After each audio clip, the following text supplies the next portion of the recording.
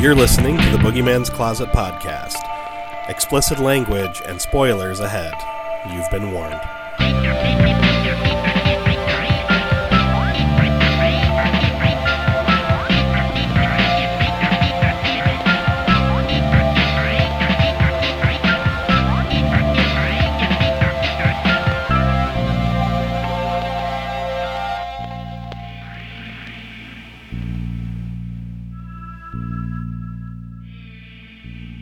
And we are back for yet another episode of the Boogeyman's Closet. As always, I am Mike Alvarez. Maurice Killifer. And unfortunately, Susie can't join us today, but we do have a guest returning. Hey, it's the other Mike from Count Creepyhead. Woohoo! Thank you for joining us, good sir. Glad to be here. Glad to be back. We are kicking off our new month we're returning to anthology movies with episode 197, Scare Package from 2019. It's an hour and 47 minutes. It has a lot of directors. Thankfully, most of them have only done some short films, but the directors are Courtney, I'm sure I'm going to say this wrong, Andujar, Hilary Andujar, Anthony Cousins, let's see here, and Baron Vaughn, who have just basically done a bunch of shorts and this. Then we have Emily Haggins, who did Party Killer, Pathogen, and Sorry About the Demon. Aaron B. Kuntz, who did The Pale Door. And Chris McEnroy, who did We Summoned a Demon, Hellacious, and Guts. Oh, I'm sorry, and Noah Segan, who did Blood Relatives. So, a lot of fucking directors. The cast is huge because there are 7 short stories. I only grabbed the cast from the wraparound. So we have Chad Buckley, played by Jeremy King. He was in 100 Tears, Pirates of the Caribbean on Stranger Tides, Life's Rewards, Scare Package 2, and that's about it. And we have Han Tran playing Han. Han Tran playing Han Tran. So his real name. He was in Left Behind, NCIS, Scream Queens, Kickboxer Vengeance, Camera Obscura, Preacher, Santa Jaws, which we've covered here, Watchmen, and Scare Package 2. And then Son finally, of a bitch, that's where I recognize him from, is Santa Jaws. Santa Jaws, yep. My first episode. That's awesome. I was sitting here going, hey, that's where I've seen him before. And then we have Sam, played by Byron Brown. He was in the From Dusk Till Dawn series, Blood Feast, Playing God, and Scare Package 2. And he's in the upcoming Toxic Avenger. Then, of course, we have also starring Dustin Rhodes, a.k.a. Gold Dust, and John Bloom, a.k.a. Joe Bob Briggs. So, one of my favorite people. I forgot. The cameo. I forgot that Dustin Reynolds was in this. Yeah. Until I watched it again. Yeah, I had completely forgotten until Matt brought it up in our group chat, and I was like, oh, yeah, that's right, he is in this. As soon as he pops up, I got super giddy. Funny. Hey, it's Mike. It's time for a quick side tangent. My grandma or cousin is Dusty Rhodes, father of Dustin Runnels. So is she really? Like there's pictures of them when they're kids. It's one of those things like big families back in the day. Mm-hmm. So she just brought it up casually once, and I was like, "What?" And yeah, lo and behold, it's one of those things that like I could never walk up to any of them and be like, "Hey, I'm so and so's Aunt Gertrude, blah blah blah blah," and like do a family tree. Mm-hmm. But there's a distant relation, so it's like I've always just other than the fact that he's also awesome, it's Gold Dust. Mm-hmm. I've always just been a big fan. So as soon as he popped up, and I have a soft spot for wrestlers that transition into horror movie roles, because I always think that it's like, it makes perfect sense. They're huge, tall, beefy athletes that have a natural acting ability. Yes, they should be slashers. Oh, so, hell yeah. The fact that he does this, I love it. That's so cool. Yep. But let's go around the table here and see what everyone thinks about this movie. Mike, as you're our guest, it's customary we start with you. What are your thoughts? So you guys know I'm kind of critical of anthologies because not all of the stories work, and that bugs me. Mm-hmm. If in an anthology there's one that's so out of place it throws everything off. There's 7 stories in here. I thought 2 of them didn't work, or not that they didn't work, they didn't fit. But they're so short that it doesn't throw the movie off. It's just sort of a quick jarring, like, why is this here? It doesn't fit the theme. It doesn't fit the wraparound. Mhm. So I kind of question, like, what are they doing? I'm gonna guess one of them was Girls' Night Out of Body. Yes. Yeah, because I feel the same way about that one. I'm like, what happened? I don't get it. Like, Um, and the weird spoilers one, oh yeah, the with the mage battle. which Mm. I get they were trying, but it doesn't work. Yeah. Uh, and Girls' Night Out of Body, again, it wasn't up to par with the rest of the entries, and Hmm. it wasn't funny, and it was just sort of like lackluster. And I feel like they could have cut them out of the movie entirely, Yep. and it wouldn't have affected the runtime, and the movie would have been a tighter fit. I feel like they had some sort of deal going on where it's like, okay, we're going to do this movie. We're going to get 7 of our friends. They're going to make 7 shorts, but unfortunately, 2 of them don't deliver. Yep. And I think like whoever the director of the overall package was should have been like, you know what, these could have been extras on the DVD or something. Yeah. Because they're not funny, and well, yeah, they're not funny, and one of them isn't even a horror piece. Honestly, it's more like a weird Doctor Who thing. Hmm. You know the funny thing about that is of the entries in this film, those are the two that I get confused thinking they weren't part of this movie. For Yeah. whatever reason, I had them stuck in my head that they were part of that movie XX. If you remember that, Uh huh. the other anthology, I thought that they were part of that. So when I was rewatching this for the show, I was like, wait a second, that's in this. Like, it just didn't stick with me. Like the parts that stuck with me from this were stuff like Cold Open and then the final like wraparound. But yeah, those two just did not. I didn't feel like they fit here, so I totally agree. But yeah, otherwise, I loved it. Hmm. It's hard to do a movie that's meta. I'm quotating here with my fingers. That to me doesn't feel like it's talking down to me. Hmm. I think the fact that they made it meta plus goofy makes it work. I don't know how many independent horror movies I've seen where it's like, hey, we're setting a video store because we love 80s horror movies, and it doesn't make sense. It doesn't work for me. Right. This is doing it in a funny way, and it works. Because Rad Chad is such a goofball, and Han is crazy, and it's like everybody in this universe is the kind of funny that I like. Yeah. It's not like an independent horror movie where they have to make it is an independent horror movie. I don't know, it just works. I don't want to pick it apart and drag the show to a halt. Um, but I like that about it. Um, and it's my kind of comedy. Oh yeah. No, I found So this movie funny as hell. there were several points where I was just laughing my ass off. Hmm. But we'll get to them as you kind of do the quick breakdown. Well, Maurice, what are your thoughts on this one? I agree with you guys. Those were my two favorite or least favorite parts of it, and yeah, Mike's right. They don't make any sense to the anthology. Hmm. But I also enjoy this movie. I feel it's funny. It's got a lot of good funny moments. Overall, it's a good movie. There's not too much real like gore or anything. It's just, but oh, the like I said earlier, the Dustin Runnels or Rhodes cameo. I forgot that he was in this. It's not Hmm. really a cameo. I mean, he was.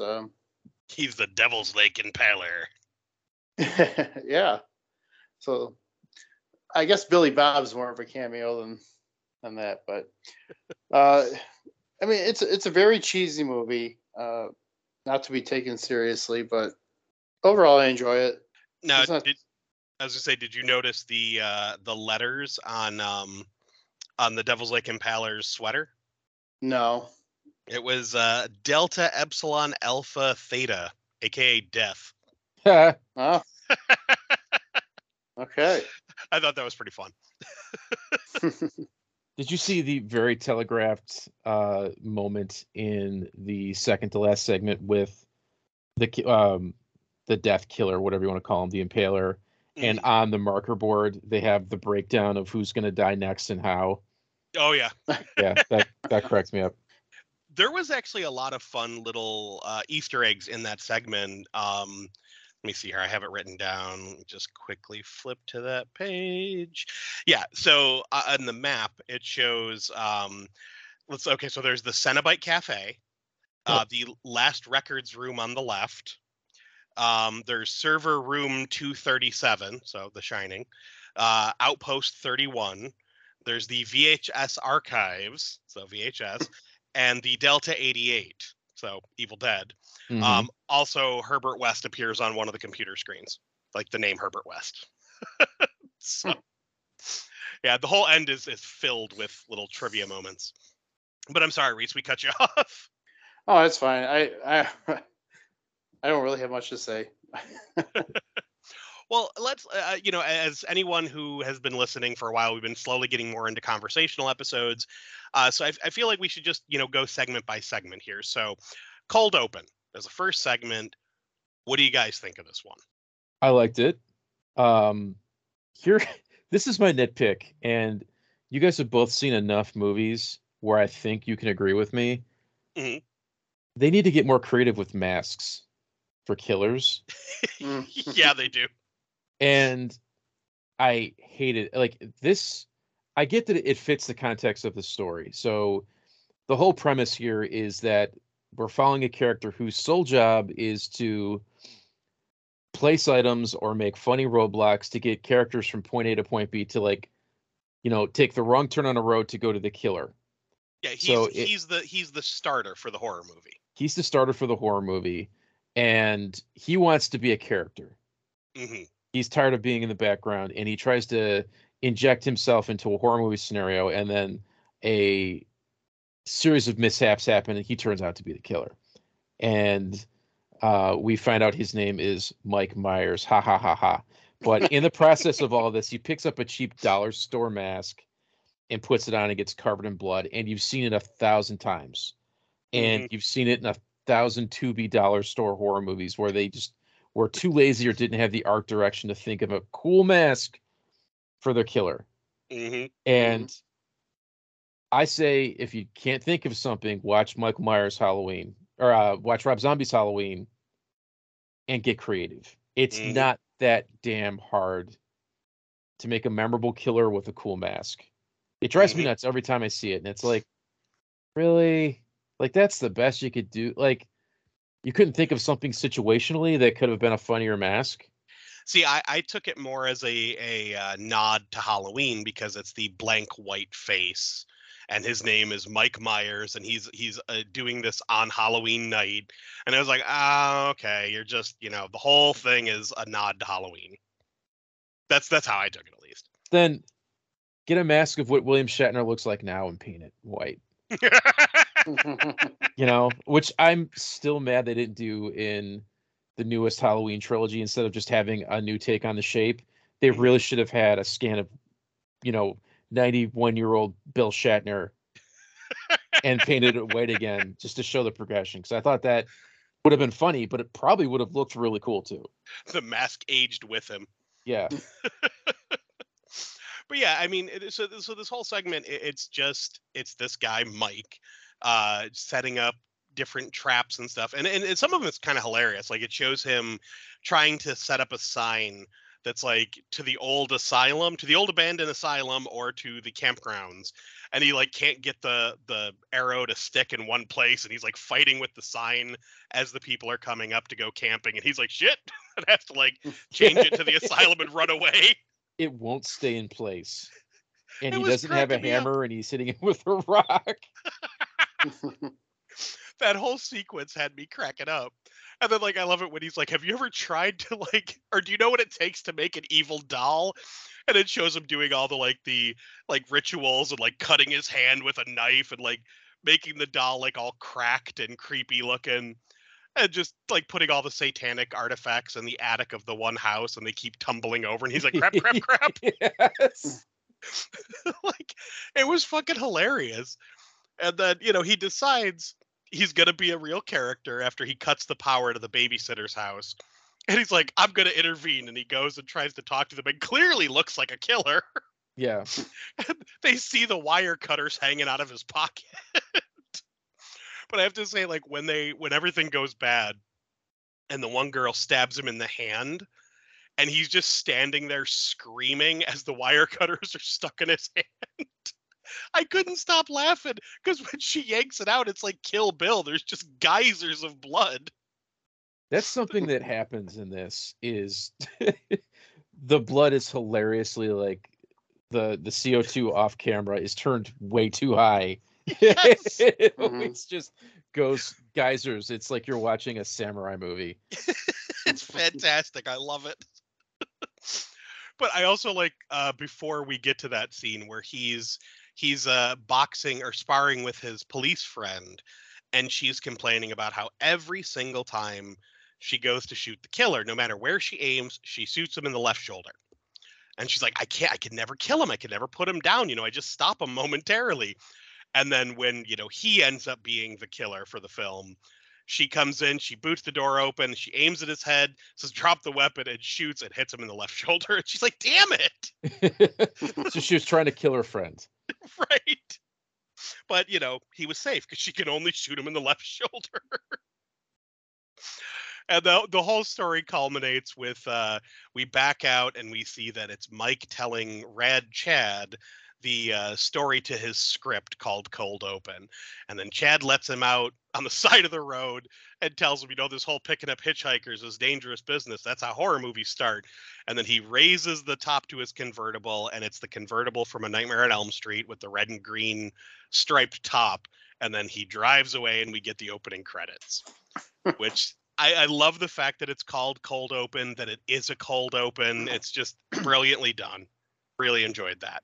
Yeah, it's one of the stories I like in this. It's one of my favorites. Mm-hmm.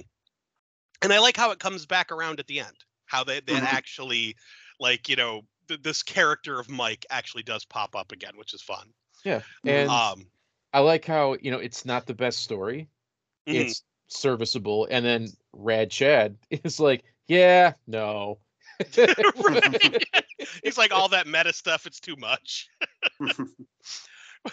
And I got a comment, like, Rad Chad's got the Joe Bob air freshener. He's got the bolo tie. Like, he's trying to be Joe Bob so hard. Yeah. And he's a believable horror nerd. Oh, absolutely. Like, I could totally picture blowing my money on the convertible from Nightmare on Elm Street and driving it to work. Yep. Like, I would absolutely do that. I related to that 100%. Oh, yeah. I also cracked up with him just kind of wearing the Canadian tuxedo, where he's got the jean jacket and the jean shirt and the jeans. And they do the butt shot when he gets out of the car. I lost it. I was like, that's fucking great. But we see right when he goes into work, he works at the video store, Rad Chad's Video Emporium. And we see the scare package, rent 6 movies and the 7th is free. And did you see how the logo for Rad Chad's Video Emporium is totally Last Drive-In style? Oh, 100%. Yeah. It's like almost identical. It's great. So during this segment, we meet Sam, the weirdo horror hound who's always hanging out at the video store and wants to work there. He wants to fill the job. But I love it because Chad tells me, he's like, it wouldn't work. He's like, nobody likes you. I want to punch you in the face. And then he goes, how many times have you been punched in the face this week? And he goes, that's a trick question because my mom hits me in the face to wake me up every morning. I could not fucking stop laughing. I was crying at that point. I was like, oh, that's fantastic. But Sam goes on about how he'll be the perfect hire, blah, blah, blah, blah, blah. He knows everything. And then we meet Han Tran. And I love this back and forth because he just holds up the sign. He goes, hello, I am here for video store clerk position. And Chad goes, name, Han Tran. Ever committed a felony? No. Legal to work in the U.S.? Yes. Reliable form of transportation? Yes. High school GED or equivalent? Yes. Have you ever suffered the untimely and crushing loss of a loved one? No. Nancy Thompson or Laurie Strode? Laurie. Leprechaun in Space or Leprechaun in the Hood? Space, I guess? Better sequel, Troll 2 or Halloween 3? Neither follow official canon, so neither are official sequels, sir. Have you ever had a best friend? No, sir. When can you start? Now? It's so damn funny, and the delivery that Chad does and like Han's confusion is fantastic. I loved his proper answer to Halloween 3 or Troll 2. Yes, that was great. Like, I wanted to walk in there and high five him. Mhm. This is correct, son. I mean, and also like, Laurie Strode or Nancy Thompson. Like, don't get me wrong, I love Nightmare on Elm Street, but Laurie is the better final girl. So it's like, Well, yeah. Don't get me going. Mm-hmm. Nancy's a moron. Yep. And I mean, come on, Leprechaun in Space or Leprechaun in the Hood, they're both fantastic. But Space, I mean, the Leprechaun shoots out of a dude's dick. Leprechaun in fantastic. Space might be the best entry in the whole franchise. I agree. Like, it's such a ridiculous movie. It's so fun. Plus, it's got a Kenner Millennium Falcon in it. You can't complain. It has Miguel Nunez. Right. Right. I watched that more than any of the other Leprechauns. Damn So- enchiladas. Miguel Nunez greater than Jennifer Aniston. Print that. Yes. I 100% agree. He was also my favorite thing about the Street Fighter movie. Yes. Miguel Nunez greater than Jean-Claude Van Damme on cocaine. I want that on a shirt. Although, Oh, all right, God. I don't know if Miguel Nunez is better than Raul Julia not giving a flying fuck. Anyways, True. Raul Julia is amazing in that movie. But I mean, to be fair, like, Raul Julia actually like plays it straight. yeah. Like, so, he he knows it's silly and he's like, fuck it, I'm gonna play it straight. you got like space Shakespeare from Raul Julia. He just went with something and committed to it. Yep. And so, anyways, Oh my God. I have to apologize to the listeners. I am still getting over my cold, so I will probably cough multiple times. I'm trying to mute myself, but it'll sneak out. So yeah, the whole thing culminates with Sam being very jealous that Han gets hired, and Chad is teaching Han the ropes while Sam comes up and starts talking about one of the movies he's renting. And we smash cut to the next segment, which is One Time in the Woods. This might be my favorite segment of the whole movie. yeah. It's so fucking stupid, but I love it. That's really how I feel about this segment. It's really stupid. It's not really good, but it's hilarious. I love the effects. Oh my Yeah. God, yes. It's so goopy. This is the kind of comedy I love. Conversational comedy. Yes. This is fucking hilarious. Well, because it's like, so we get a group of friends camping in the woods. It's Brenda, Mark, Dawn, and Trip. And I love the conversation between Brenda and Dawn, where Dawn is asking Brenda if tonight's going to be the night with Trip. And she's like, I don't know. It's kind of weird with you guys right there. And she goes, oh, that's okay. I like to watch. And then Mark sidles in. He goes, so you guys talking about fucking or what? And I fucking lost it. It's like, what the hell? And then we suddenly get a guy come running up to the campsite saying he has to help him, that he's dangerous and he's going to change. So he's begging for them to kill him. And he starts gurgling up green slime and blood. Now, I love how there was no hesitation. He's like, I need you to kill me. And the girls are just like, all right. They pick up sticks and start beating him. You got to try harder. He goes, we need silver. And the one girl throws her earrings and he goes, that's gold. And then she throws her watch on his back and he goes, that's fake. It's fake. And she looks over at Mark, you cheapskate. And he's like, the guy said it was fake or was real. Well, I like that they never established what he's changing into. Right, exactly. He's just weird Is he goop going pile. through puberty? Like what? Gooberty. Gooberty, indeed. Yeah, really. But I love how freaking Trip slaps a pair of silver handcuffs on the guy and he stops mid-transformation as now a pile of goo, like a pile of talking goo. And they're like, are those things silver? And he goes, Mark goes, are those silver? He goes, yeah, I like nice things. He goes, nice, bro. And just kind of claps him on the back. And then Dawn's like, ooh, he is kinky. Oh my God. But then some other guy comes running up and Trip just throws an axe sticking him in the dick. I love that. My dick. He just gets. And then again, you get the crazy geyser of blood. Yes, she shoots, and then that's when we find out that Trip is the what did they call him? The backwoods slasher. Backwoods slasher. Yep, Yes. and he's And there again, to kill the group. Stupid mask. I thought it was kind of funny. It was ridiculous. It was like a big goofy bucktooth mask. It's weird. But I love how Trip bear hugs Mark to death, and he's like, "You're deceptively strong, bro," and then he just shits out his intestines. Oh my god. So the whole thing, like, Dawn and Brenda are hiding. Then Dawn's like, "I'm gonna go get help," and runs face first into a stick and impales her cheek. And then Trip throws a rock at her and her head explodes. That was some Mortal Kombat level fatality right there. Oh god damn it. Yes. Oh my god. But my favorite part is where Brenda's running from Trip and she encounters the random guy in the woods who is hunting the guy who's turning into something.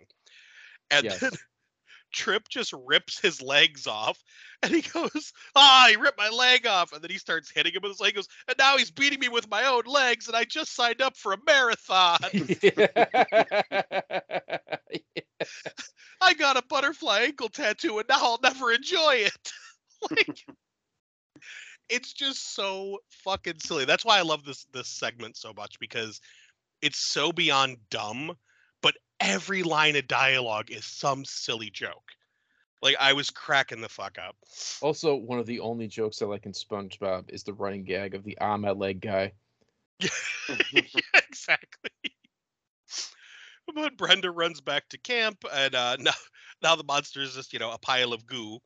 And he's like trying to get her to help him. Like, he wants her to, like, see if she can help change him back. And she's like, "No, I can't. You're too gross." And he's like, "No, it's all hypoallergenic. Come on, help me." And then Shrimp comes running along and slips in the goo and impales himself on the dude's dick axe. Oh, say that 5 times fast. Dude's dick axe. Dude, dick stacks. Dicks. Dude, dick stacks. Oh, so the goo pile's like, Can you push that goo back over? Because I don't know the rules here. If I transform back and I don't have all my goo, will I have all my pieces? This is where they just started laughing so much. And then she finally agrees, and he bites her, and he's like, "Oh, I'm sorry, thought I could control it." And then she starts turning, and he slaps the handcuff on her. I'm sorry, what were you saying, Morris? A lot faster than he changed too. Mm-hmm. She starts melting down into goo, and then he slaps the handcuff on her, and then she stops. So they're both sitting there, 2 piles of goo, and he's like, "All right, from this chunk here, that's me, and then the rest is you." And then she's like, "Can we just stop talking?" He's like, "All right, fine with me." And then it's like, as it's fading out, he's like, "So where are you from?" Oh my god! So we cut back to the video store where Sam is acting out the melting scene. So we get some more back and forth with Han and Chad, like showing him the ropes of, like, always make sure there's a video playing. What would he say? Like, yeah, the ABCs, always be playing video cassettes. Yeah. And then he also points out here, never go into that door, and it's marked "Do not enter." We'll get back to that. But so we have Han filling out paperwork. Sam comes up, turns off one of the TVs, and is like, "Oh, ABCs," and tries to get him in trouble. Chad comes over, pops in a tape, which starts our next segment, Mister. What do you guys think of this one? Oh god, is this the werewolf one? Yes. Oh man, this one, like, it's weird, but it's funny because it just plays one joke that I've never thought of it until now. There's only one way to kill a werewolf, but then it's like, wait a minute, what about chocolate? Like, that cracked me up so much. And the funny thing is, like, I got giddy because that's something that I did a joke with a while ago about, like, the about the werewolf, like the classic Universal monsters, and the werewolf eating eating chocolate out of a garbage can and ending up dead. Where it's like, oh, who threw chocolate out again? It's the poor werewolf's dead. If we ever get another Monster Squad, put that in there because it's just funny. Oh, yeah, like what if can't have chocolate? What if Wolfman gets into the garbage? You're gonna find him dead. Oh, Larry Talbot just rooting around in the trash. He's gonna have a chili fries moment, shit himself to death. Exactly. Oh my god! But this whole segment cracks me up because it's like we just see the little guy, like the wimpy looking little mean character, sitting at the bar drinking, and the bartender, the bartender's talking to him, and he's like, complaining about his home life. The bartender goes, "Home is where the heart is. The heart is where the blood is, and blood is thicker than water." The guy just looks at him uncomfortably and walks away. Yeah. Like there's no payoff for that. It's just creepy bartender. Oh my god. Yeah, definitely a weird guy. Oh, I was cracking up. And then I thought they were going with like the bartender was a vampire or something with the way his eyes looked and stuff, but yeah, and then he drinks a Bloody Mary. Right. And so it's like, oh, is this a vampire thing? But no, they just never come back to it. Right. And he goes in, dude goes into the men's room and he sees a sign for Mr. Men in Serious Turmoil Establishing Rights. Be a man. As you stand there holding your dick, do you realize you've been neutered? Join Mr. So dude decides to go check it out. And it's basically an MRA group, but they're fucking werewolves because of course they are. So it's the alpha dogs actually being dogs, which cracked me the fuck up. All that like fucking men's rights bullshit. Like it's so sad. I mean, they made fun of it years ago in Married with Children. You think like they would get the idea. No, they don't. It's sad. But I did love the fact that they took the quote unquote alpha dogs and made them actual werewolves. I thought that was fucking hilarious. Oh yeah. But so dude basically, doesn't want to join the pack and he decides he's going to kill them all. He puts his wedding ring, which is a silver ring, into a shotgun and shoots a hole in the one dude. And then he force feeds chocolate to the one. He cuts off another one's head. I can't remember how he killed all of them, but he took out most of them. He scares one away. Yeah. There's like a Chihuahua werewolf because they're all different werewolves. Right. And one's just like all bark, no bite, and he kind of just does that like what? And like he does like the lunge forward, like I'm gonna punch you, and the guy runs off. He's like, arr, arr, arr, and runs off like yelping. And then so he kills most of the werewolves, then he comes home to his wife, and we find out that the whole family is like a group of Satanists, and the werewolf pelts are an offering. I'm like, okay, like, and then we just cut away. I'm like, cool, whatever. All right, back to the video store. I got a point. I hear me out. Okay. We're all members of the Rad Pantheon. Yes. Right? The super secret group of creatives. And it's been a lifelong goal of mine to be part of like a secret society like the Stonemasons.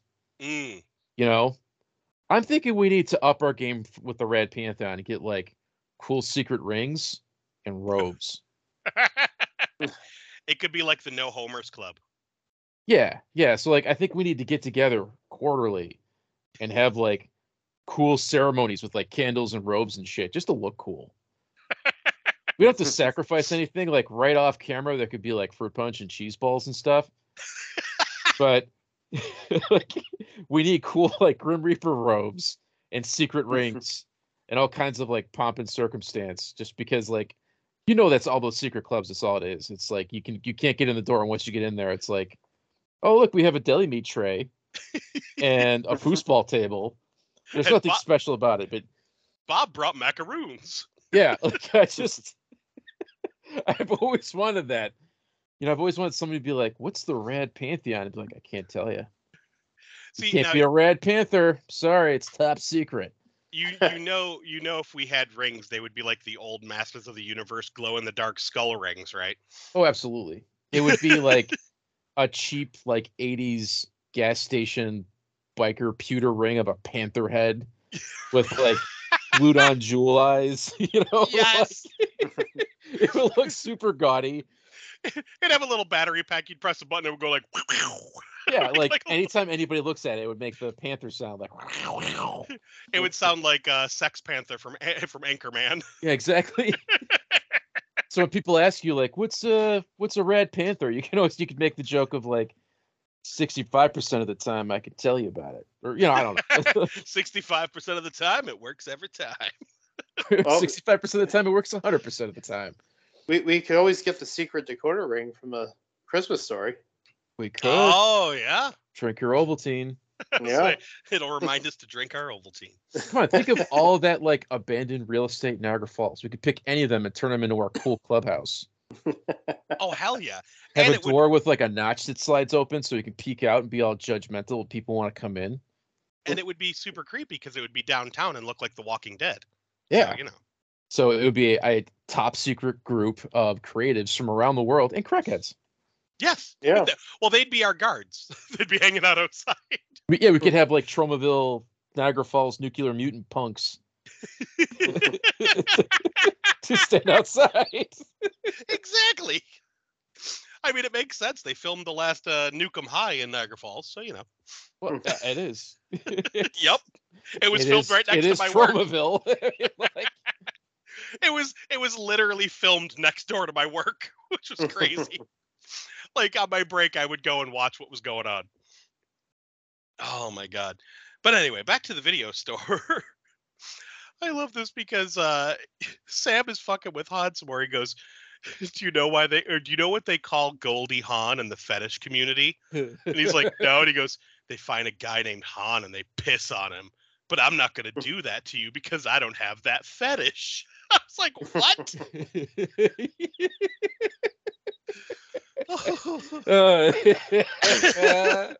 Like, sorry. a Goldie Hawn. I was like, God, that's funny. So then we see an evil balloon, or we see like a red balloon floating by the evil clown section of the video store. They both go over and they see Chad come out with the balloon, and he looks back at him. He's like, "Nothing," and he runs into the room that says "Do not enter." And then Sam's like, "Some people have balloon fetishes too." And then we cut to the next segment. You think if there was an Asian Han Solo, he would be Han Solo? Maybe. All right, sorry. Deep thoughts. Deep thoughts with Mike O'May. So our next segment is Girls' Night Out of Body. So this is the first of the ones that all of us kind of agree is kind of crappy. Like, I get where they're going with it. It starts okay, and then it just goes off the rails. And like, it does not stick the landing. It's very lazy. Like, I would give this a C- if I was like grading the homework, where it's just like, yeah, this is what you put together. Yeah, it feels like they were going somewhere and just stopped. Yeah, or like, did you run out of money? Yeah. Like, what happened? Well, because basically we see three ladies in like a little bodega. One of them sees a giant orange skull sucker that says "Not for sale."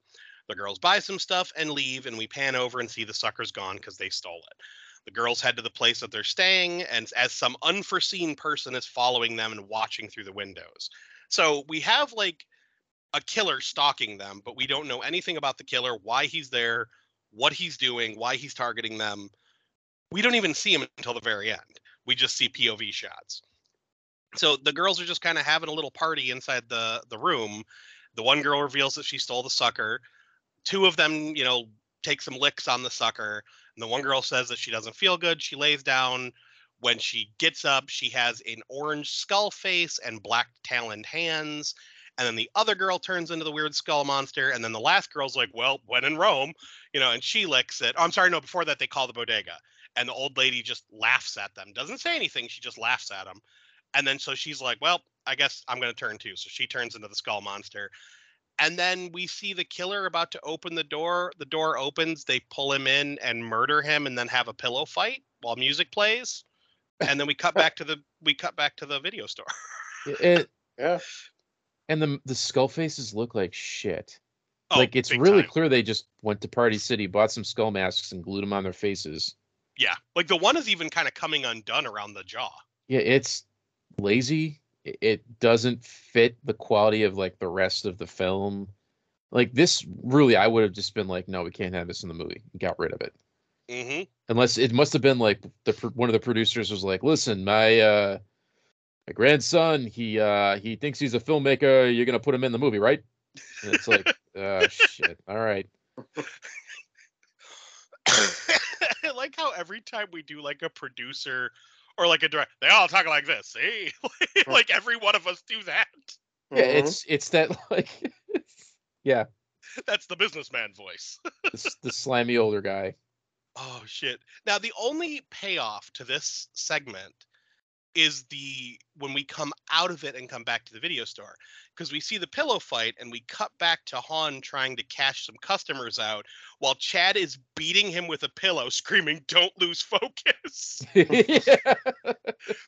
That's the only good part about that last scene, is it leads into that joke. But then he's like telling Han he's got to clean the bathroom, and he's like, "Oh, and you got to clean the piranha tank." And he goes, "Why do you have that?" He's like, "It was a promotion, whatever, it didn't work." And then we cut to the piranhas, who are clearly fish on strings, which in the trivia, it says the piranhas died. So they were literally puppeteering them on fishing line because they had no choice. Which made me laugh even harder, because I'm like, I thought it was just fake fish, but you literally killed the fish. Like, what the It hell? says it was a promotion for piranha. Yeah. Yeah. But then he goes, it didn't work. Oh my God. But so Sam complains to them both that he deserves the job, but he has to leave because his mom came to pick him up. And he's like, "I'll be back." And he walks away. And then we cut to segment 5. The night he came back again, part 4, the final kill. Oh man. This is my second favorite. Oh, Yeah, this one's agreed. so good. Yeah. It's so good. Because, yeah, we start out with a couple making out on a bed while someone is clearly watching from the closet. Suddenly, a masked killer breaks in through the window. A group of teens jump out from the closet and attack him. The two people in the bed jump up and also start attacking him. They electrocute him until he's incapacitated, and then we fade to black. We cut back in and we see the group of teens standing around the killer, tied up, talking about what they need to do with him. That every year, this guy comes back and kills this girl Daisy's boyfriend. And I love how her new boyfriend looks scared, and she's like, "Don't worry."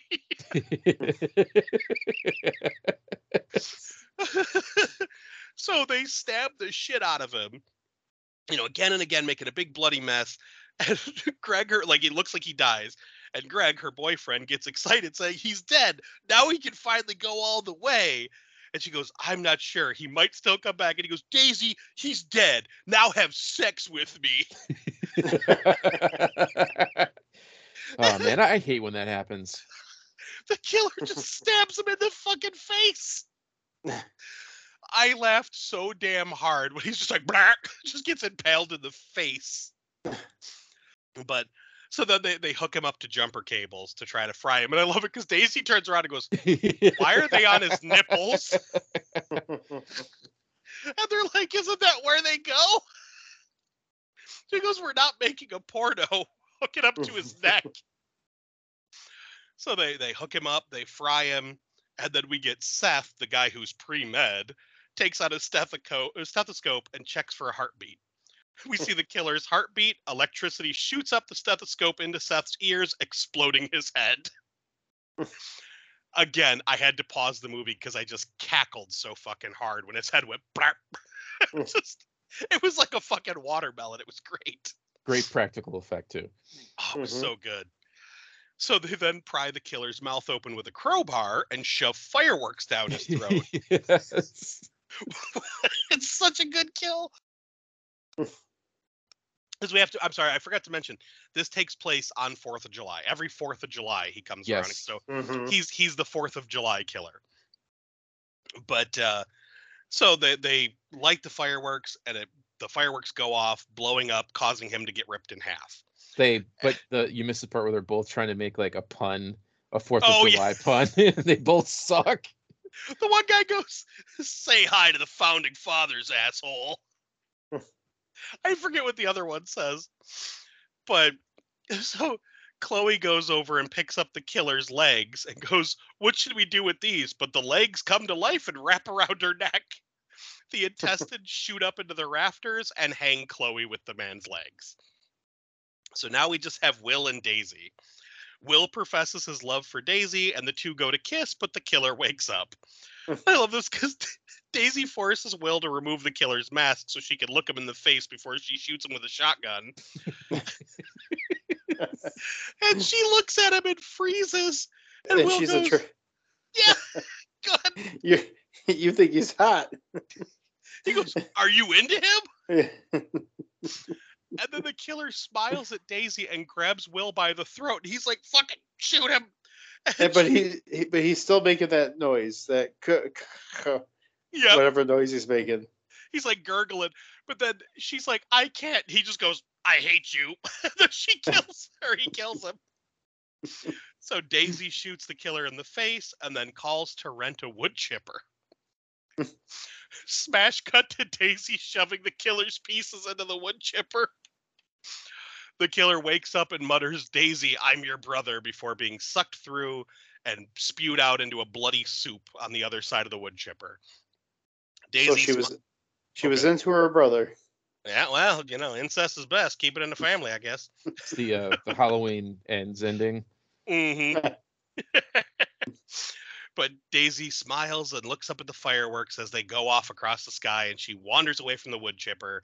We cut back to the bloody pool, and a hand forms up out of the goo and reaches toward the sky. Cut back to the store, and we see that Han has chewed up fingers from the piranha tank. And I love... Oh, good. I think the franchise that does this the best of, we hilariously killed you in the last movie. How are we going to explain how you came back? Mm-hmm. Like, I think Child's Play is the most creative. But Oh, absolutely. Child's Play definitely gets away with some crazy shit. The Monster Squad again, where they're on the roof watching like Groundhog's Day Part 9. And he's like, so he put him in a wood chipper and he put the parts in a box and buried him on the opposite poles of the planet, or it's something to that effect. Mm-hmm. And he's like, yeah, but he's back. It's like, but how did he come back? No, I always do enjoy that when they actually explain, like, they have some crazy convoluted way that the killer comes back. I always like seeing that. That's why I get frustrated at the idea of like the sequels that go, "Oh yeah, forget about all the other sequels. We're just going to do a sequel to this one." Oh, come on. Halloween. Halloween, Texas Chainsaw, Alien is going to do it. It's like, come on, guys. Like, Godzilla. Stop. Mm-hmm. Oh, God.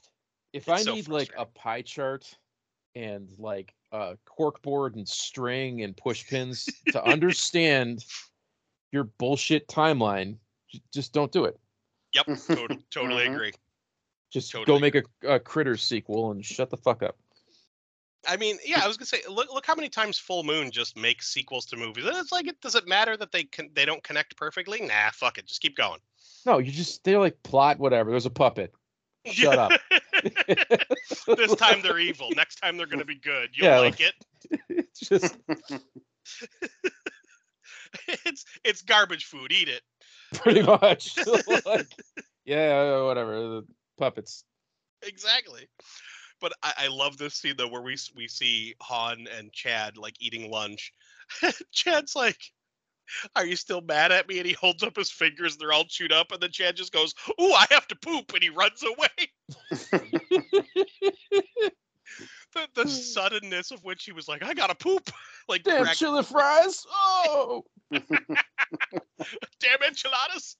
But Han looks up at the do not enter room, and Chad pops out of the bathroom and goes, "If you go anywhere near that door, I'll have to kill you." And then he farts and goes, "Oh," and runs back.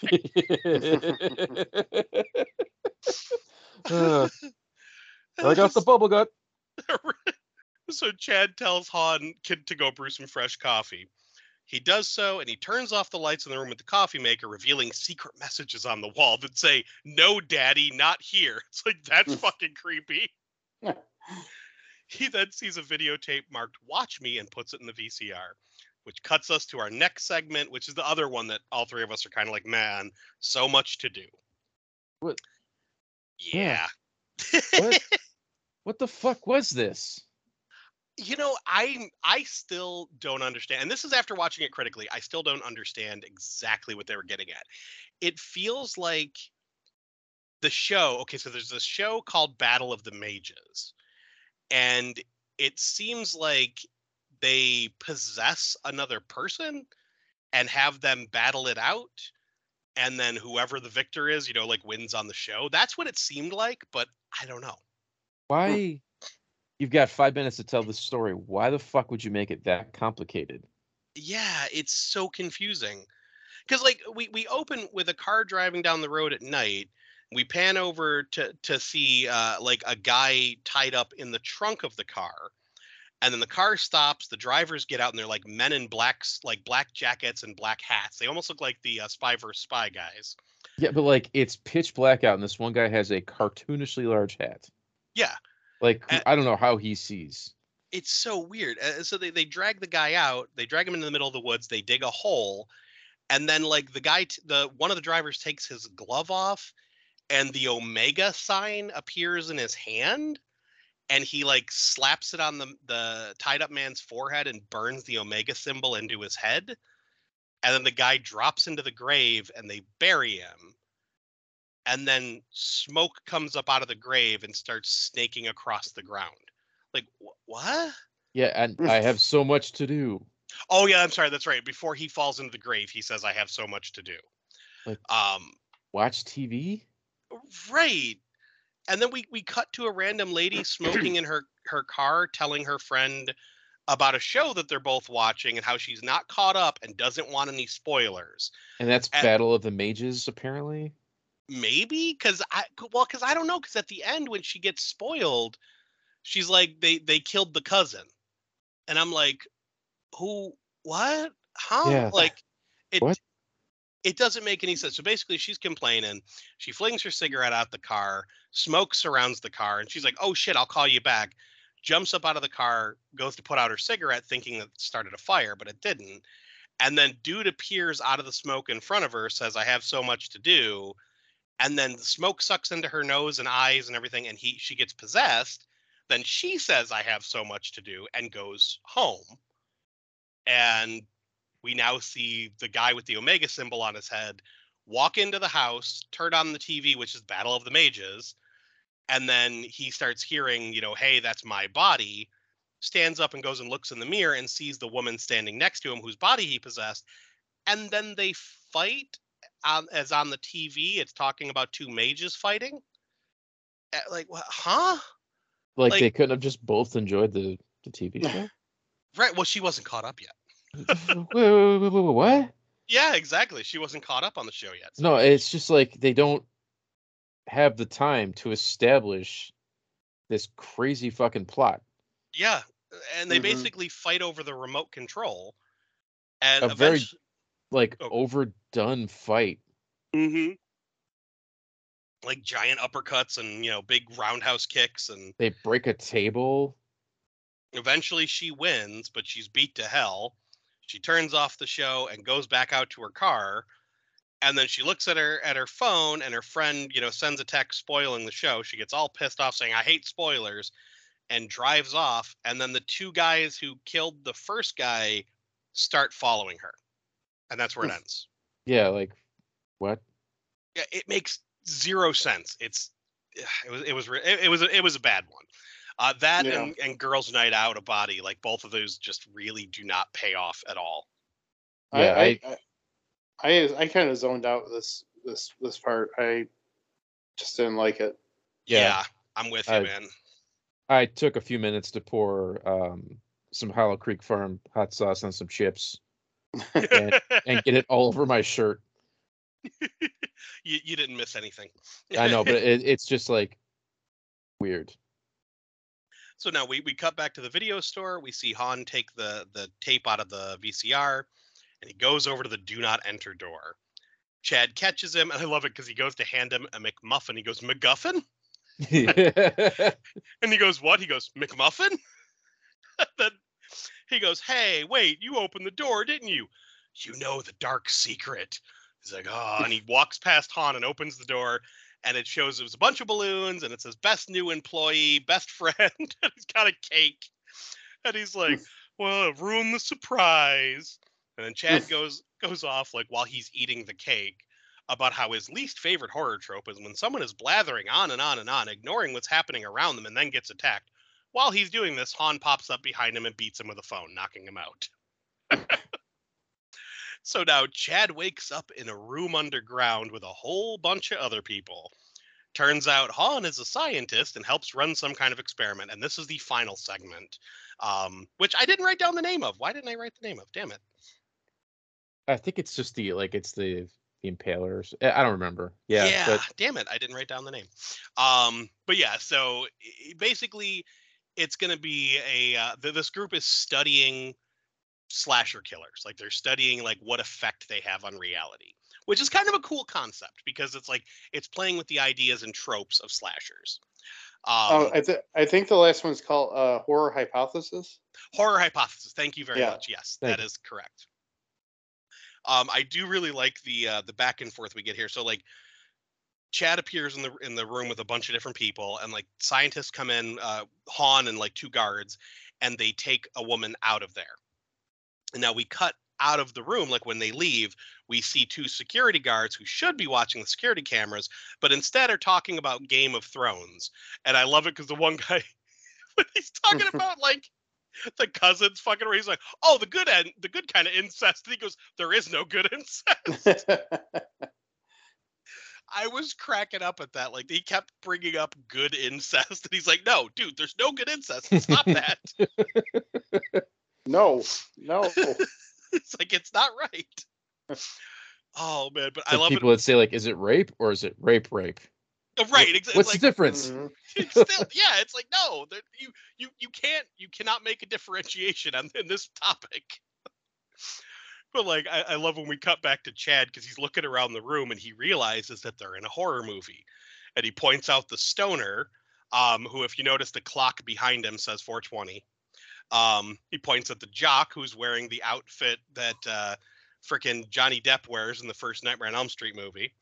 And then he points at the slut, and he goes, the slut. And she's just like, hey, what the fuck? And then he points to the black guy, and the black guy's like, don't even. He goes, I was going to say British. Are you, I thought I heard an accent. This segment cracks me up so much because I would become Rad Chad. This is what I'm like in like a haunted house. Like, don't take me, because I just become a talkative douche. I just get giggly and jumpy. And then, of course, he points at the one girl, and he goes, and of course, the final girl. And they're like, well, what does that make you? And he's like, I'm the know-it-all horror guy. And the one guy goes, it's not really a horror trope. And he goes, Randy and Scream. It's totally a thing. He invented it. I was cracking up. Well, actually, no, he didn't invent it. But anyway. But yeah, but then I like we cut to where the girl got taken. She got taken to a room with 2 treadmills. And they put her on the treadmill, and then they bring in the Devil's Lake Impaler, and they put him on a treadmill behind her. And they're like, run, sweetie, run. So she starts to run, and every few minutes she trips. So because she's in close proximity to the slasher, she keeps tripping. Which I thought, I was like, that's funny that they kind of said that it's something mystical that happens with slashers. I want to add something here, and I'm going to be in the huge minority. I like this whole segment better than Cabin in the Woods. Really? Yes. Wow. I can't go there with you. Because, as I was saying earlier, Cabin in the Woods talks down to you. Okay. Were you going to say I'm really surprised. That's what I was going to say. Yeah, no, I love Cabin in the Woods. Don't get me wrong, I like it, but it just didn't work for me. You know, I constantly felt like I was above it. Maybe my ego got in the way or something. Like, I needed it to be that one level above, which this is, for the meta commentary and the jokes. I have to say though, now you're feeding right into their ending. No, I know. Their ending was that the audience is the gods that are not going to be happy with it and therefore are going to destroy it. Yeah. And I had the gripe of the knockoff, like you have Pinhead at home aspects of it, where I was like, watching it, I was always like, you could have done anything else then. Right. So why do like a pale imitation? Anyway, True. it's good. I'm just saying I like this more. I'm also the guy who doesn't like Halloween. This is true. I See, have weird tastes. I love Halloween. At least, well, I love the original Halloween. Oh yeah. It's one of those things where it's like I can't say like I don't have a good argument. I just don't like it. I mean, it's like, here is this delicious steak, and I'm just like, I don't like this. It's just personal preference. I'm sorry. You're like, give me Salisbury and ketchup. Yeah, pretty much. Like, you have ramen in the cupboard, I would prefer that.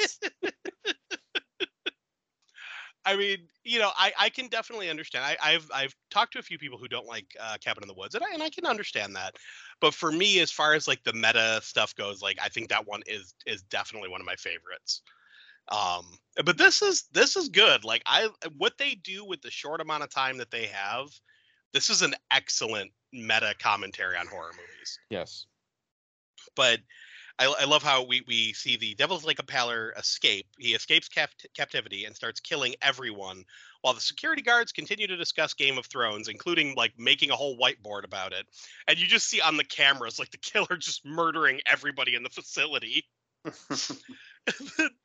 So we get Chad and the gang break out. We see Han gets killed.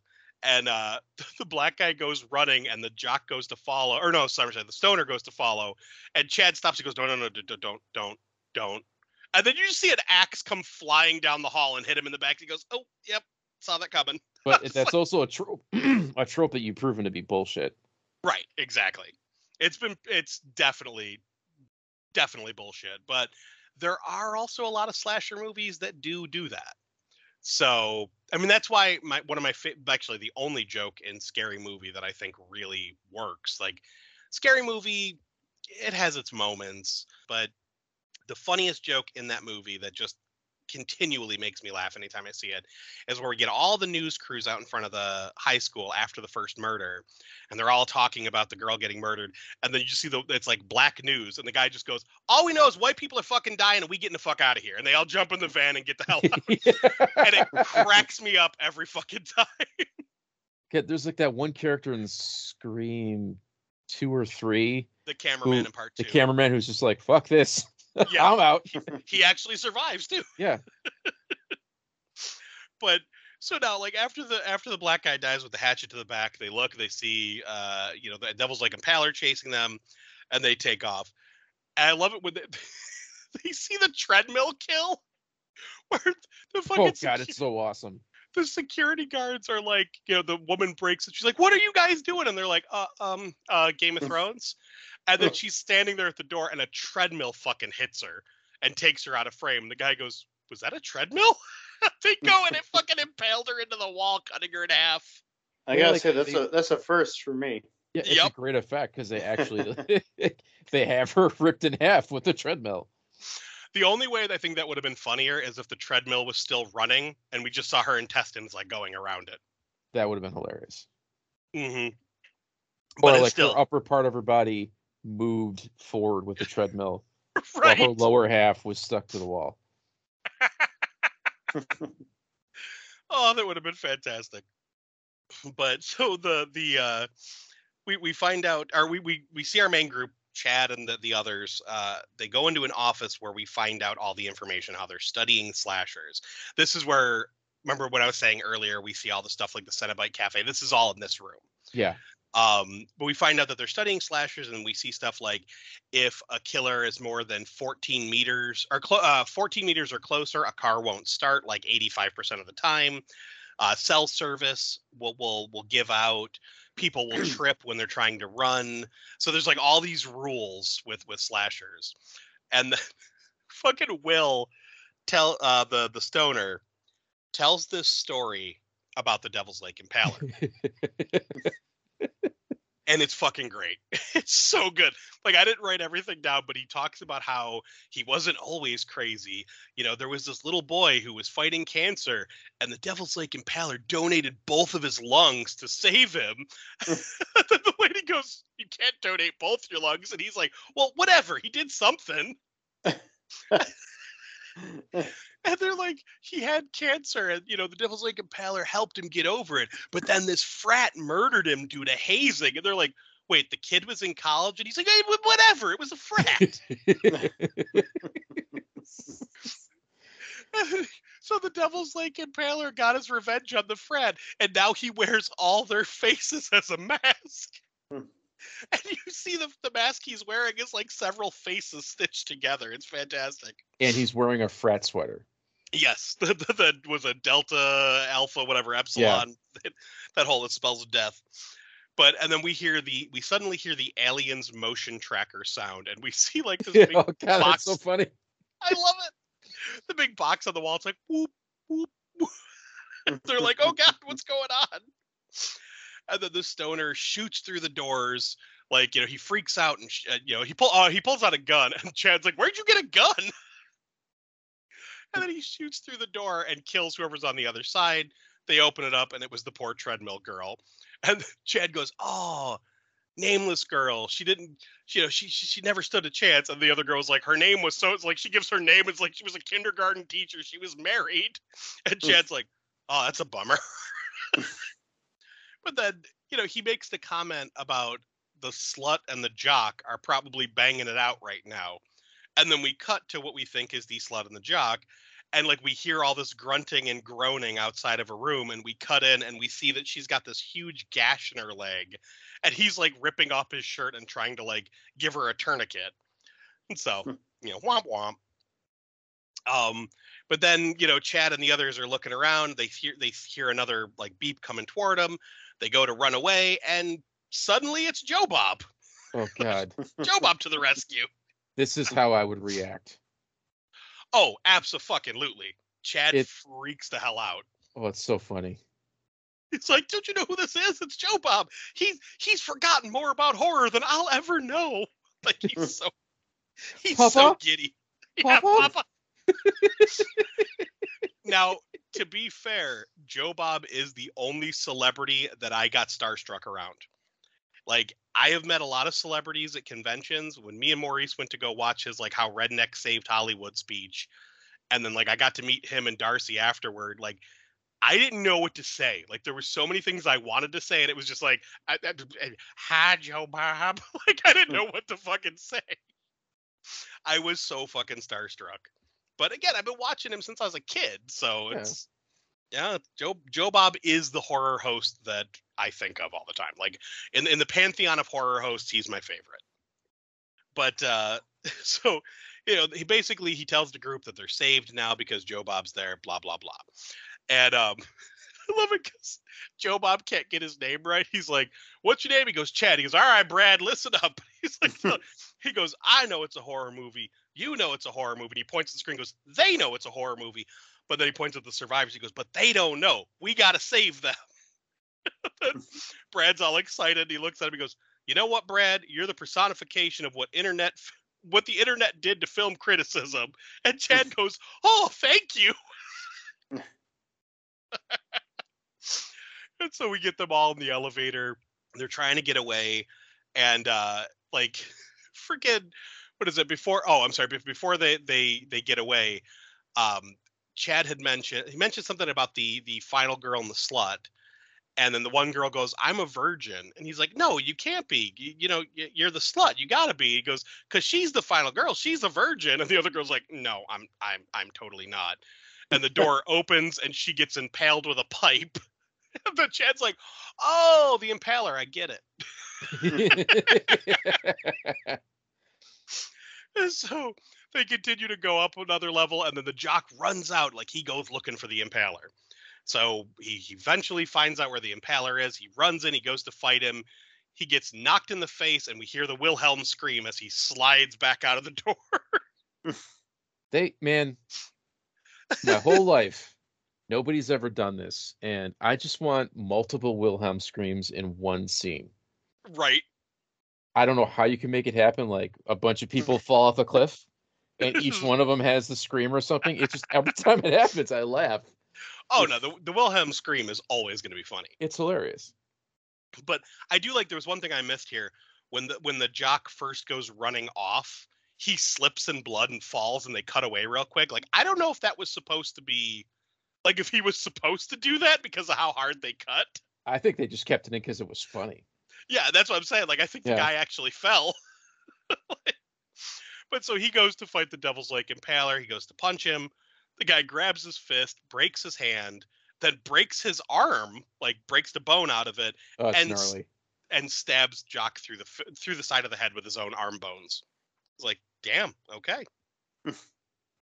So we cut back to the elevator. Joe Bob tells him, whatever you do, don't touch the security self-destruct system, as Chad hits all the buttons and triggers the system. Why is there a security self-destruct system in an elevator? I know, right? And then we hear the 10 minutes till self-destruction. And Joe Bob's like, don't worry, I know how to reset it. So he goes off on his own to reset the system. They're like, Chad's like, don't worry, guys, it's Joe Bob. He's going to save us. And then the lights turn back on and everything goes back to normal. He's like, see, I told you. They get out of the elevator and we see Joe Bob get thrown through the wall and slide along the floor. Papa! It's over. Papa, are you okay? And I love, come here. It's so funny. First, Joe Bob's laying there bleeding from his mouth and eyes, and he goes, can you just leave? And Chad's like, oh my God, Papa. And he's like, come here, come closer. You're a moron. And apparently a bunch of Joe Bob's lines were all just improv. So, which I thought was great. So Chad goes on, as Joe Bob dies, he tells the group it's his destiny to face the Impaler. He puts on Joe Bob's hat and goes out into the hallway and is instantly killed by the Impaler. Mm-hmm. He gets his arm lopped off and then his face punched in. Oh my God, I laughed so hard when he got killed. Like, because it was just like, goodbye arm, goodbye face. And you're not expecting it. Mm-hmm. So the stoner and the final girl get back in the elevator and they take it all the way up to topside, like to the ground, or to like, you know, out from underground. They run out and they're out by the video store. And they're sitting there trying to figure out a plan. They have this whole conversation about how horror movies work. Because that's the other thing I forgot to mention. The whole time when Chad's going on about a horror movie, Will's trying to say, maybe it's like The Breakfast Club. Maybe we're in a John Hughes movie. It's not a horror movie. John Hughes. John Hughes. But so eventually they're talking about how horror movies end. And he goes, the only one I can remember is Friday the 13th Part 4. You know, the one with Corey Feldman. And she's like, the Lost Boys guy? He's like, no, that was Corey Haim. She's like, no, I think that was License to Drive. Oh, like, this is where the movie, it was like gold star status. Oh yeah. Corey Haim, Corey Feldman joke, you've won. Like, yep. You have my unanimous approval. And a fucking Corey Feldman from Friday the 13th fucking reference too. Like, they actually reference what happens. Oh, because it's hilarious. Fucking Will is like, wait, Corey Feldman, I've got a plan. And then we cut to Sam walking up to the store while the Impaler is watching him from the roof. Sam puts his return videotape in the return slot, and the Impaler jumps down. He goes, I swear I rewound it. he cuts Sam's guts open. He just goes, owie, and he dies. Oh my God. So we see the stoner dressed up like Corey Feldman at the end of Friday the 13th Part 4. Polo shirt and all. And he's like, I forget what he called the Impaler, but he's like, it's me. It's Jimmy, the little boy you donated your lungs to. I survived cancer. The Impaler comes over to hug him, and the final girl runs up with a cut cable and electrocutes him as soon as he steps into a puddle of water. So the Devil's Lake Impaler falls over, seemingly dead. They get in the car, but of course it won't start. They remember that if the killer is more than 14 meters, or if the killer is 14 meters near them, they're not going to be able to start the car. So the stoner has to get out and move him. And he's like, "Oh, come on, I don't want to move him." And she's like, "Hey, don't be the final boy. Be a final man." Yeah. Oh, God damn it. That would be the best t-shirt. I know, right? So he gets out and he drags the Impaler away. The car starts. She looks around. The stoner's gone. The Impaler's gone. And then suddenly they're right in front of the car, even though she was already looking there. And he's just ripping the stoner in half, dick first. Which is telegraphed in the big cameo scene. It's written on a marker board, like the steps the movie's going to take. Yep. And it says Stoner Wishbone. Like, oh, it was fantastic. So she turns the car, she has the car running. She drives into the Impaler, hits him, and takes off driving. She drives off into the morning, and eventually she stops the car. She thinks about the Devil's Lake Impaler, turns around. He's in the back seat. He grabs her. She wakes up. She's like, "Oh, it was just a dream." Then he's next to her, and she wakes up. And then suddenly she turns, and the Devil's Lake Impaler is behind her, and he impales through the seat with a pipe, just missing her. She jumps out of the car and runs off as Mike from the cold open comes running over. And the Devil's Lake Impaler is trying desperately to get out of the back seat, but he looks and sees child locks. So he can't escape the car. And then Mike is holding a lit cigarette and he goes, "Don't worry, I don't smoke. It's my job." And he flicks the cigarette into a line of gasoline that runs up to the car and blows it up as they run off smiling. The fucking credits roll. And the Devil's Lake Impaler says, "Fuck." Yeah. Or shit or something. The fucking credits roll the end. Like, it ends so abruptly, but so fantastically. Oh, chef's kiss. It's so good. Like, this is the type of shit I love watching around Halloween. Yes. Where it's just silly, fun, like frenetic horror. This is why I love anthologies around this time of year. You don't have to pay attention. And I'm going to make an assumption that like at least 75% of your listening audience has Shudder. Oh, probably. And yeah. I'm going to make another assumption that 75% of that 75%, math time, only watches Shudder around Halloween, but they pay for it for the whole year. Probably. So I'm telling you now, this is going to drop in October, right? Oh, yeah. Watch Scare Package 1. Watch Scare Package 2. Mm-hmm. You don't have to think. It's not subtitled like a lot of the movies on Shudder are. You can just sit back, relax, eat whatever your favorite snack is, scratch your balls, whatever it is you do, ladies, and enjoy Scare Package. It's so much fun. I like how you threw scratch your balls in there. I was just picturing like I only watch Shudder when everybody's in bed because nobody wants to watch it with me, and then it's just me in my boxer shorts and like grizzly bear slippers, eating cereal out of the box, scratching my nuts, and just being like, "Oh, this is a good movie." That's every night of the week almost. The funny thing for me with Shudder is like I don't watch it nearly as much as I should for having a monthly subscription. I probably like there's probably several months out of the year I don't even turn it on. But like I watch The Last Drive-In because I fucking love that show. And then there are times where I will binge stuff where there'll be like a whole series of movies on Shudder that I'm like I want to watch all of them. Like I did that when they had all the Halloween movies I think last year. And I watched all the Halloween movies on there. Even though I own all of them, it was just one of those, it's on streaming, let's watch it. I have literally like I just have to get up and walk 3 steps so I could get the DVD. Mm-hmm. And I'm so lazy, I won't watch it. Yep. But if it's streaming, it's like, money well spent. Yep. I watch it. And it's like, what's wrong with you? It is honestly, it is the laziness of streaming because as much as I love my physical media, I watch streaming more than anything. I'm sorry, Maurice, what were you gonna say? I was gonna say I do the same thing. I got the DVDs right there, but it's so much faster just to hit play. Mm-hmm. And that's the thing. The whole reason I used to buy DVDs in the first place is because I loved commentary tracks and special features and all that.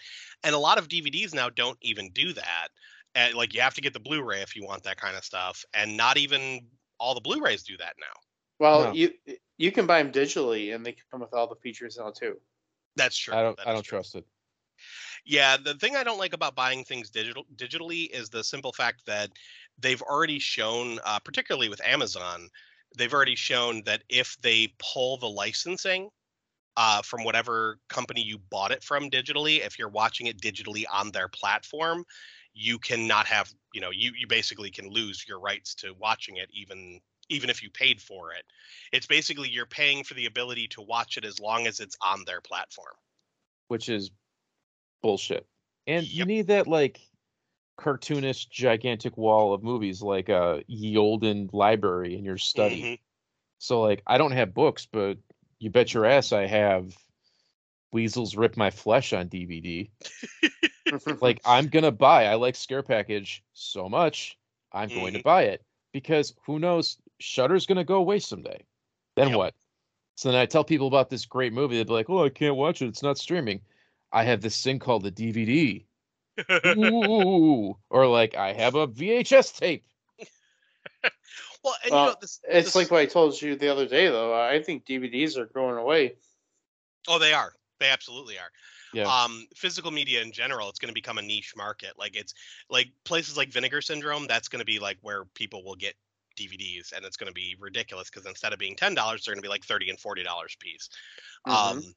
It's the same thing with video games. Like if you look at how video games were years ago, nobody wanted to go to an all digital platform, and now all the major consoles have like digital only consoles. And the problem with that, though, as we've seen, is like Microsoft, they did this when I had the 360. If they pulled the game from the store, even if you bought it, if you didn't have it downloaded to your hard drive, you lost it forever. So it didn't matter if you owned it, if you paid for it, if you deleted it to free up some space, you couldn't re-download it because it was no longer in the store. Mhm. And a lot of digital platforms are doing that now, where it's like it'll be up while it's up, but if you don't actually download it and have like a copy on a hard drive, you're not going to get it anymore. I know MK9 was like that because of the cameo of Freddy Krueger. Like that got pulled, so they couldn't sell Mortal Kombat 9 anymore. So unless you didn't like, if you didn't have it already, you couldn't get the ultimate version of it because you couldn't get Freddy anymor. That wasn't So- Freddy. Well, I mean, it was Jackie Earle Haley Freddy with 2 gloves. They did their best. Yeah, I mean, they couldn't get Robert Englund's right, so they got the Jackie Earle Haley one. But yeah, I mean, it's the unfortunateness of digital versus actual physical media. I still prefer physical media, but I know it's gonna be a thing of the past before we're too old. There's But- always Dollar Tree. True, which 'tis the season, man. Oh, there's new ones. Oh, I haven't been yet. What did I see? Not horror movie related, but 2012 Ninja Turtles stuff. I picked up. I got 2 movies. Human Tornado on Blu-ray. So if you're a fan of Rudy Ray Moore, and Cloverfield Lane. Oh wow. Okay. And then a bunch of other stuff. It's like I didn't care about it, but like some newer movies, and then a lot of like abundantly clear this is garbage, like unwatchable kind of like country unknown kind of horror movies with like generic titles like Night Danger. Like they just kind of slap 2 flashy words together, and you look at the cover and it's like, this night vengeance has a home, and you're like, what does that even mean? Like that kind of stuff where it's there's no reason to watch it. Or it's like Mad Libs, like the word clown plus something scary, which equals shit. The last clown house at the end of the left lane. Yeah, and it's like, no, I'm good. I've seen enough of those to know. Like, yep. Clownado, which is an actual movie, like no. I'm kind of sad and intrigued that is an actual movie. It's a tornado hits a circus. It's bad. It's on my list of. I went on Letterboxd and it had like a below 1 rating, and I was like, no, okay, this isn't my kind of bad. This is after I watched like the Clown Hotel franchise. God, there's a bunch. It was like clearly just some assholes in clown makeup killing people. It's just not. Anyway, I can't even make jokes that were so bad. That's pretty bad. But honestly, all of the trivia that I have, we already brought up, like, the fact that the piranhas were dead, or the sweater, the letters on the killer sweater, all that kind of stuff. The only thing I didn't mention was that over 40 gallons of fake blood was used in this film. I'm pretty sure a good chunk of that fake blood was used in the cold open. Yeah. Because that was a shitload of blood there. But do you guys have any final thoughts or comments on this ridiculously fun movie? Joe Bob does not want to be your dad. Damn it. I know, right? Like, you have that fantasy of like, you're adopted. We didn't tell you. Here's your real father. Joe Bob Briggs. What? No. Sorry. Yeah, no. He can't call him Papa. Tom Atkins isn't your father, Mike. I'm sorry. Weird Al isn't your father. Ugh. Oh, man. Yeah, I know. All the cool ones. All my childhood fantasies. Damn it. Dashed in a single moment. Oh, man. But yeah, no, I will echo what we said at the start. Just fucking watch this movie. Tis the season. It's really fun. And if you like this podcast, chances are you will love this movie. Yes. It's just silly fun. Very fun. And unlike me, if you like Cabin in the Woods, you'll love this movie. I would also say, yeah, it's funny meta horror. Absolutely. That doesn't insult your intelligence. Nope. In fact, it's not above dick and fart jokes. Definitely not. And with that, we're going to get into our social media. So if you guys aren't following us, check us out on Facebook and Instagram at The Boogeyman's Closet. And we currently still have an X, which Maurice handles. And what is that, good sir? And Boogeyman's We also have a Patreon. If you guys are interested, it's $3 a month for all of our unedited episodes. The higher tiers will get you stuff in the mail, as well as birthday pics and stuff like that. We are part of the Rad Pantheon Network, so check out radpantheon.com and Rad Pantheon on all the socials, where you'll find other podcasts like this, as well as rad artists and musicians just doing cool stuff. I'm going to toss it over to you, Mike, if you want to give any plugs, because you're part of the Rad Pantheon. Yes, Count Creepyhead's Saturday Morning Monster Mash. That's creepy with a K. We are also part of the Rad Pantheon. No, you can't be a part of it because it's super secret. And we won't be on X much longer. I think it's a waste of time. I think I'm going to delete our X presence because why? Yeah, that's kind of what Maurice and I were discussing recently as well, because, especially if I have to pay. Well, it's not, it doesn't get the engagement that one would hope. And let's be honest, like, X is kind of a cesspool of annoyance. So it is. I've never had a single fan engagement outside of Sam. Yeah. On X, we have no followers. It's just there because I think I need to do it. Back when it was still Twitter, the only thing I really used it for was when I was doing a month-long drawing contest thing with October. Any movie monster that I drew, I would tag people involved in that movie and occasionally get noticed by either the actor who played the monster or the director or the script writer and get a retweet. Like, that was really it. It was like, oh, look, they noticed me. It was like when the Soska sisters noticed my American Mary drawing and reposted it and like basically told me how much they loved it. It was like, that was awesome. And sweet. That was it. Yeah. Well, but it's like that. Oh, fucking American Mary is so good. But yeah, it's like, I don't think it's worth it. And especially if, we're not getting the engagement, it's like, why put the time and effort in? So, I would recommend the Slasher app. I do want to check that out. I haven't checked it out yet. I have gotten some engagement. and it's pretty cool. It's not super interactive, but people have discovered Creepyhead from it, so which is more than Twitter X did. Yeah, exactly.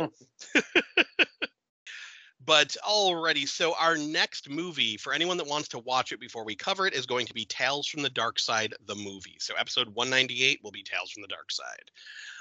Definitely looking forward to watching this because I haven't seen this one in probably a good 10 years. So it's been a while. But and with that, I guess we're going to start wrapping this up. So as always, this is Mike saying goodbye. Bye. Bye.